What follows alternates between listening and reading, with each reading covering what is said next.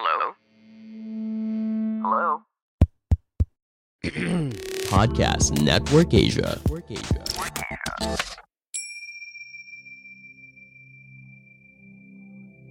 Halo teman-teman, di meditasi kali ini aku ingin mengajak teman-teman untuk beristirahat dengan cara mengolah pernafasan yang sangat mudah dan bisa dilakukan kapan saja. Teknik pernafasan ini terinspirasi dari riset Andrew Huberman di Stanford, atau bisa dicari di sosial media @HubermanLab. Nah, risetnya mengatakan bahwa cyclical psychological sighing, yaitu menghela nafas, adalah suatu teknik yang sangat bermanfaat untuk mengelola stres. Kalau gitu kita mulai. Silahkan mencari posisi duduk yang nyaman, atau kalau bisa rebahan boleh juga silahkan.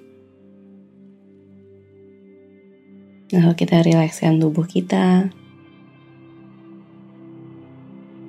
Dan tekniknya sangat simpel.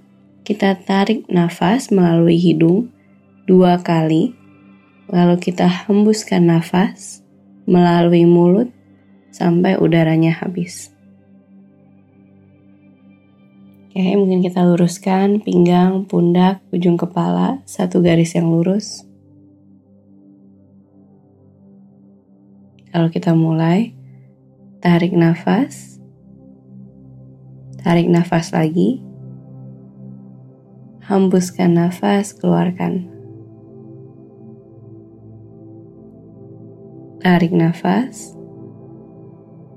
Tarik nafas lagi, hembuskan melalui hidung. Bisa menutup mata bila belum. Tarik nafas melalui hidung. Tarik nafas, hembuskan melalui mulut. Inhale,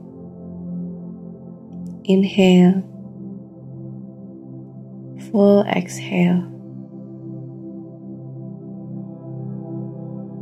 Inhale,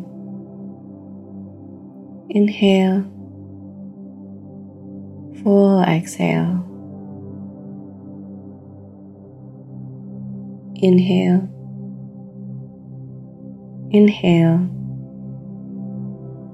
full exhale.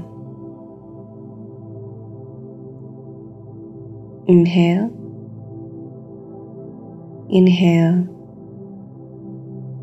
full exhale. Inhale,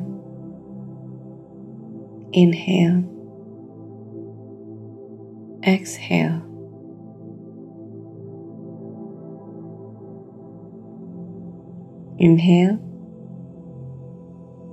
Inhale, exhale. Inhale, exhale. Inhale, exhale. Lakukan pola pernafasan ini 2 kali tarik nafas melalui hidung, 1 kali hembuskan nafas melalui mulut untuk beberapa momen ke depan.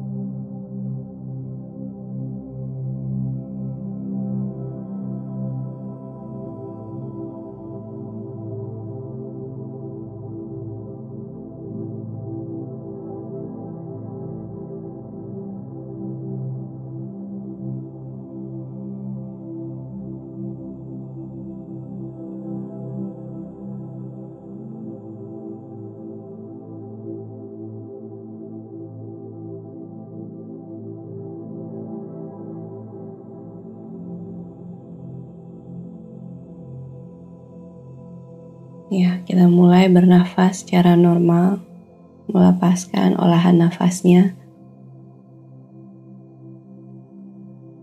Tanpa diatur pernafasannya, rasakan perasaan di tubuhmu saat ini.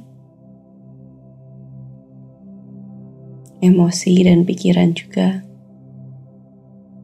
Mungkin ada yang berubah atau tetap sama.